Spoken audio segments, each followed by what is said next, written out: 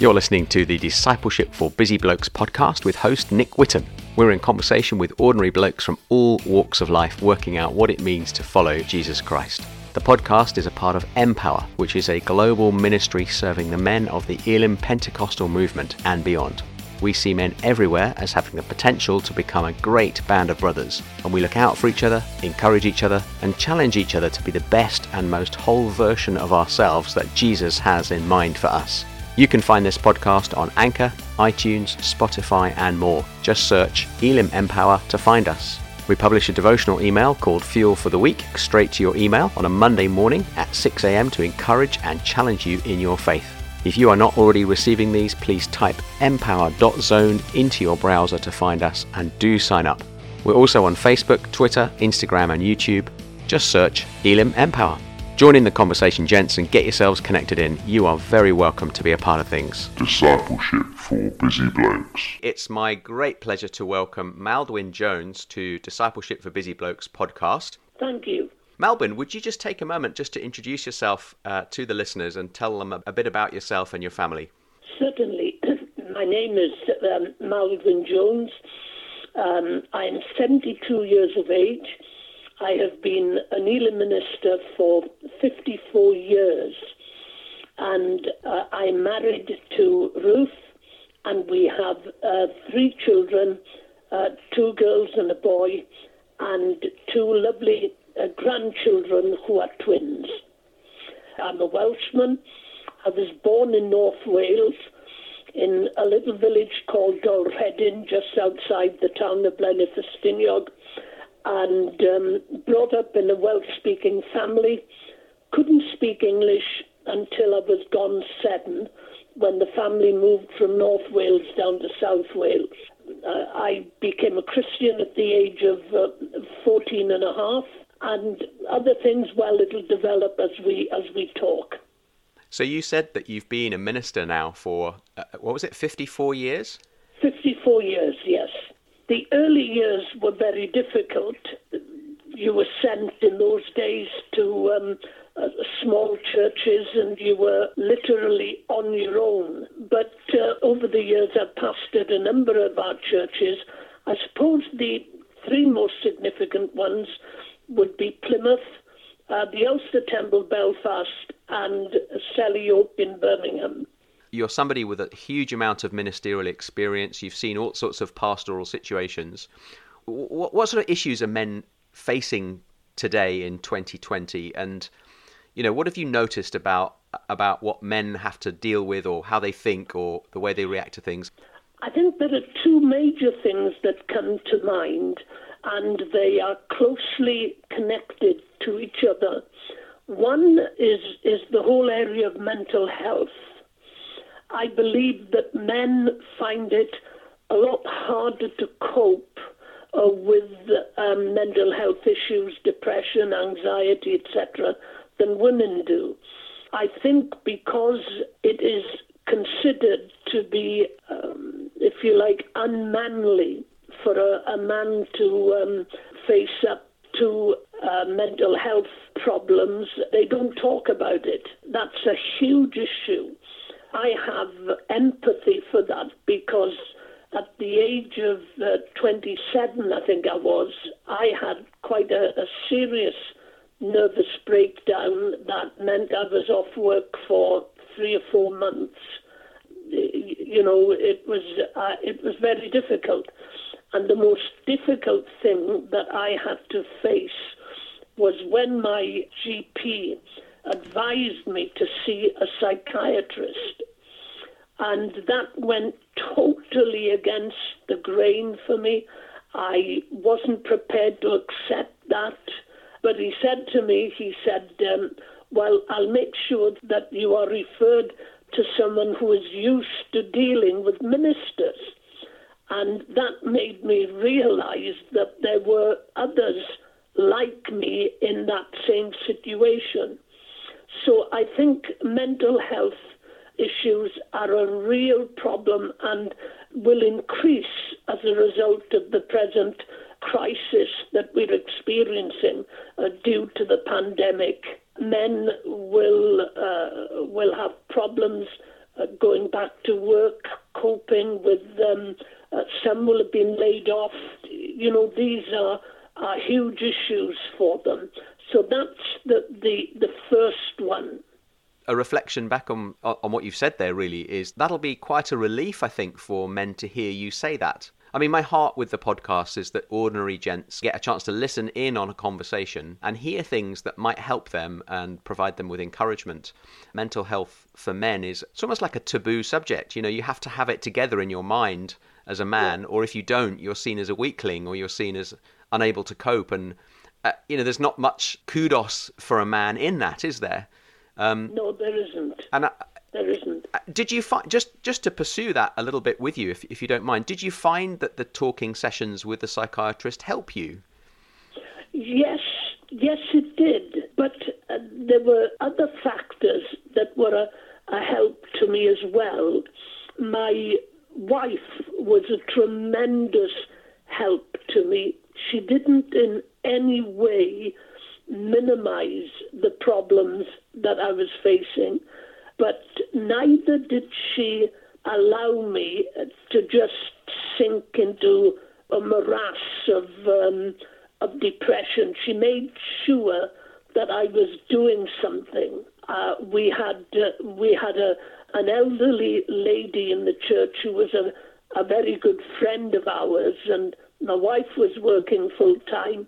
And so of a morning I would go down to our friend's house, Connie, where for most of the morning I slept.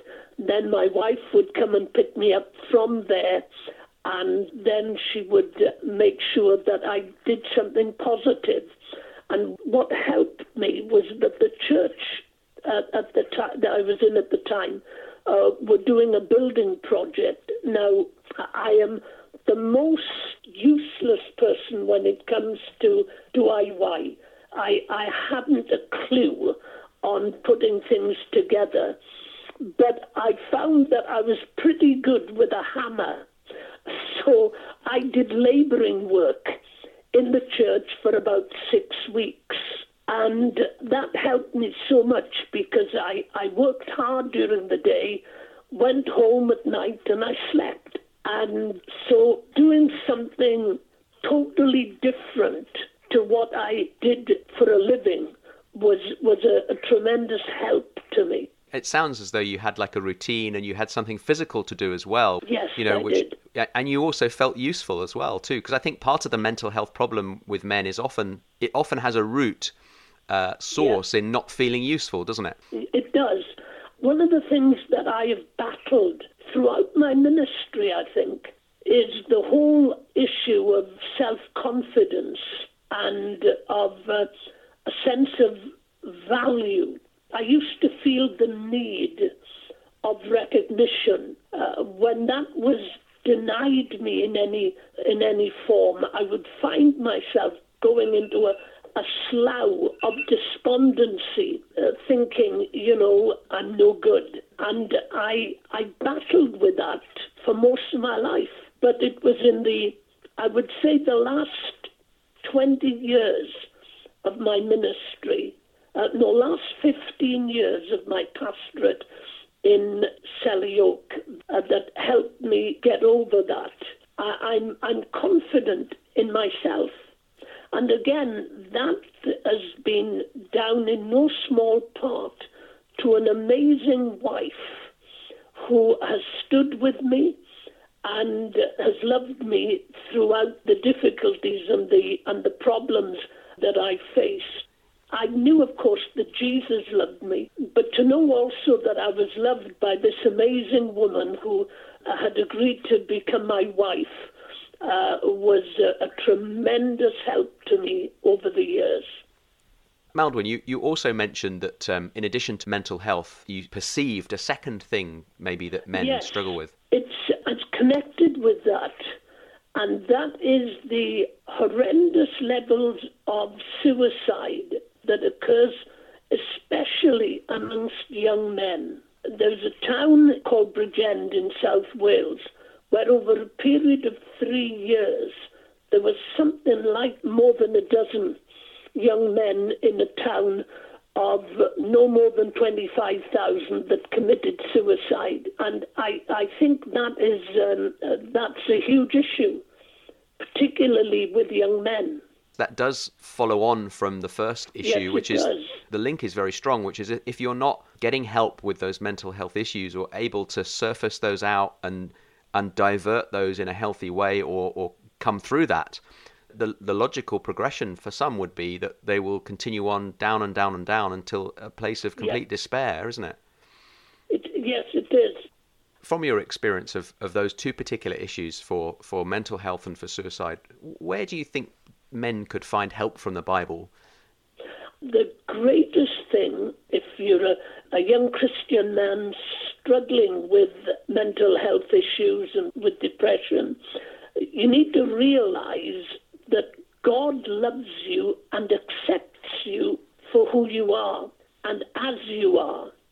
Now, that doesn't mean to say that he doesn't want you to change or to improve, but it's a realization and an understanding that God accepts me. And it's important to get a sense of personal worth, the fact that God loves you and you matter to him. That more than anything else has helped me throughout the ministry. I have a personal mission text for my life that has been with me ever since I was in Bible college.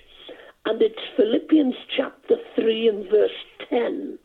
And I'm going to quote this from the Authorized Version because that is how I learnt it. And Paul writes these words, that I may know him and the power of his resurrection and the fellowship of his sufferings, being made conformable unto his death. And it is knowing Christ, the knowledge of him is the overriding factor in my life. There's not a day goes by that I don't think at some time or another, in some way or another, about that verse, knowing Christ. That's something that I think guys do find in their natural selves quite hard to accept, I think, because many, many men are wired to do and to fix and to get out and get things done. And yet there's this very strong message from the Word of God that it's about acceptance first, doing second. Yes. And this is mirrored in Jesus' own ministry, isn't it? Because, he doesn't do anything, and yet he hears at his own baptism the voice of the Father coming down from heaven saying, this is my Son with whom I'm well pleased. And he's not done a thing. And then from that place he goes off and does all this ministry. And I think that pattern is so helpful for men to hear, isn't it? It is. I think it's the importance of self-discovery, understanding who you are, and coming to terms with that. One of the great problems that I faced is that my father died when I was just 14 months old. And in those days, in a little village in North Wales, for a child to be without a father was a very, very unusual thing. I was known in the village as the little boy without a dad. That was okay, I managed it as a youngster, but when I reached my teenage years, I particularly missed having a dad. I had no one to help me in the things that boys would learn from their dads. Things like using your hands to do practical work around the house. I had no one to help me in that sense. And so I felt, and I still do to this day, I felt I missed out on a hugely important area of my life in that I didn't have a dad. Do you think that your journey in faith has done something to replace any of that over the years that you've known the Lord? Yes, it is the understanding of the fact that God is my Father. So the fatherhood of God, to me, has been a vital factor and experience in my life. And also having older men who have, no one can replace your dad, but there are people that can come alongside you and help you. And I've had older guys and fellas my own age, friendships that I formed in Bible college that have been a real help and an asset to me in that respect. People like Wynne Lewis, who was our former general superintendent. Wynne particularly was very, very helpful to me. Len Cowdrey, another one of our ministers and a member of the Executive Council, was a great encouragement and a great mentor to me. So I've always appreciated that, and members of church sessions in Plymouth, Ron and Gordon Nichols were a great help to me, and in Belfast, Cecil Black, the church secretary, was hugely influential to me there. And in Selly Oak, we had a member of the church there who was the secretary of the church for many years, Harry Manning, but for some reason he was always known throughout the church as Blackie. And Blackie was just tremendous. He was a great help to me. And so it's men like that. And then I've had friends, pastoral friends, that have been hugely important to me throughout my years in ministry. And can I say, sorry, I'm going on a bit, but can I say, Nick, that people like yourself have been a great encouragement to me also, from the point of view that you have felt that I have something valid to contribute, and I have been ready to receive any help or any advice that I can give. And it's very much a two-way street. When I would be in a position where I would listen to yourself and any ideas and suggestions that you would have, I would jump on and listen to. Sorry, I've gone on a bit, but not you did ask me a leading question. Not at all, and it's very kind of you to say, and it's a pleasure to have input from someone with your wisdom and experience, Malwyn. It really is. One of the things that you said naturally leads me on to sort of another thing I just want to touch base with you on before we finish. How would you counsel maybe a gent who feels, perhaps through their experience or history, feels a bit fatherless, maybe disconnected? What would be some practical steps that they could take to get a bit more connected? Is there any practical advice you could give on that? Yes, it's allowing people to input your life, but that can only be done on the basis of relationships. And I believe here that older men have a great responsibility to try and help younger men.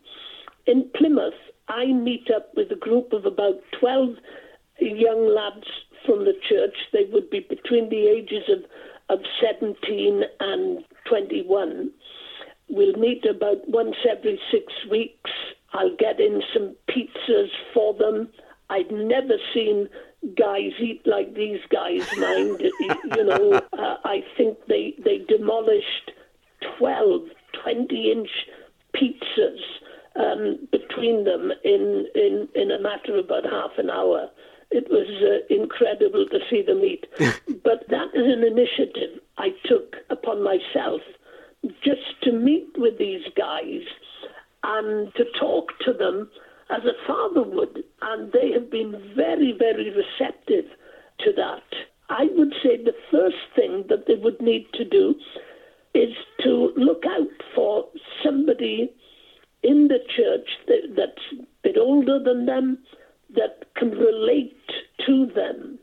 And so because I was fatherless, it's always been a great drive of mine to get alongside young guys. Some of them would have dads around, others wouldn't. But I've always tried to to minister into young men on a personal note like that. I think that's very encouraging to hear, because I think, in addition to the mental health and the suicide things that you've so rightly raised, I think fatherlessness and not having a man around for you when you're growing up is such a prevalent experience for so many men today, isn't it? Maldwyn, I just wanted to thank you for joining us on the podcast. And if it's okay with you, I'm going to draw it to a close there. That's fine. We often play a game at the end of the podcast with the random categories, but we've really talked on some quite serious things today, and I just don't think it's so appropriate, really. But would you be kind enough to pray for gents listening? Is that okay? Certainly I would. Thank you so much. Our Father, we thank you that we can address you as our Father.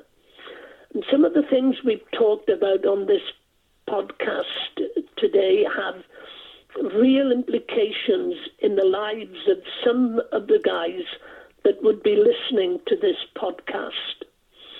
Some would be in a position that I was in, growing up without a father about the house. Some would be going through problems of depression and self-loathing. I pray, Lord, that everyone listening to this podcast today will have a real understanding of their worth and their value in God's eyes. They may have been written off by people who would have said, you'll never amount to anything, or there are issues in your life that you'll never cope with. We thank you, Lord, that with you by our side, anything and everything is possible. So I pray for these men that will be listening to this podcast today and commit them to your care and to your love. So, Father, we ask your blessing upon us, guide us and protect our thoughts throughout this day and the days to come. Amen. Amen.